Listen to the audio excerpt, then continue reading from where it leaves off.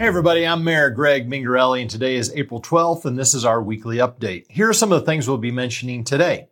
Prescott Cares, new home for City Hall, Earth Week, Arizona Philharmonic, family birding event, fire restriction information, and the Mountain Bike Alliance. So first off, the City of Prescott has launched the Prescott Cares program. Thanks to a $427,000 grant, emergency funds are available to help Prescott residents and businesses impacted by the pandemic. These funds will assist with rent, mortgage, and utility payments and provide other support. Funds are available on a first-come, first-served basis, and there are eligibility requirements that must be met to receive the assistance. There will be 2 grant workshops via Zoom or in person at the Prescott City Hall on Thursday, April 15th at 4 p.m. or Friday, April 16th at 9 a.m. Funding will be distributed by the Prescott Chamber of Commerce, and you can see the links at the end of this post. So if you know of someone who might need assistance, please check out the Prescott Cares program. We have a council study session and meeting tomorrow. During the study session, we will be discussing 3 items, including the 2020 annual water withdrawal and use report. During the voting meeting, council will consider the purchase of the National Bank building at Sheldon and Montezuma Streets. If approved, the City of Prescott will be able to consolidate their services into one building and yet remain downtown. The council meetings will be available to watch via Zoom, on Facebook, or in person.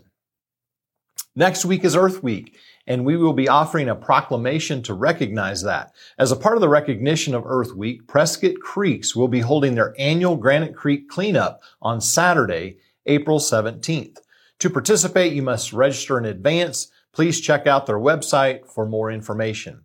I want to express my personal appreciation for the hard work that Prescott Creeks and their volunteers put in to help keep Granite Creek clean for the community. Also during Earth Week, families are encouraged to go outside, look for birds, and record what they see. Please register for the Family Birding Week to receive a recording sheet, a local bird guide, and a chance to win prizes. On the topic of birds, the Prescott National Forest has reported that the Lynx Lake bald eagles have 2 young eaglets in their nest. We are entering fire season, and the Forest Service is introducing a new tool for fire restriction information in Arizona and New Mexico. It provides information about current fires and restrictions on public lands. Please be careful this year. The fire danger is real. Be sure to take all precautions to help prevent wildfires. There is a link here in this post regarding that fire restriction information. The Arizona Philharmonic will have their first concert of the season, Woodwinds in the Woods, and it will be held at the Highland Center for Natural History. There will be 2 performances on April 18th, one at 2 p.m. and another at 4 p.m. And finally, our featured nonprofit today is the Mountain Bike Alliance. Their mission is to preserve, protect, and promote mountain biking, trail access, and diverse riding opportunities in the Prescott area. Right now, they are raising funds to upgrade the pump track at Granite Creek Park. You can see a video about this on our Facebook page. Check out their website for more information. That is the Mountain Bike Alliance.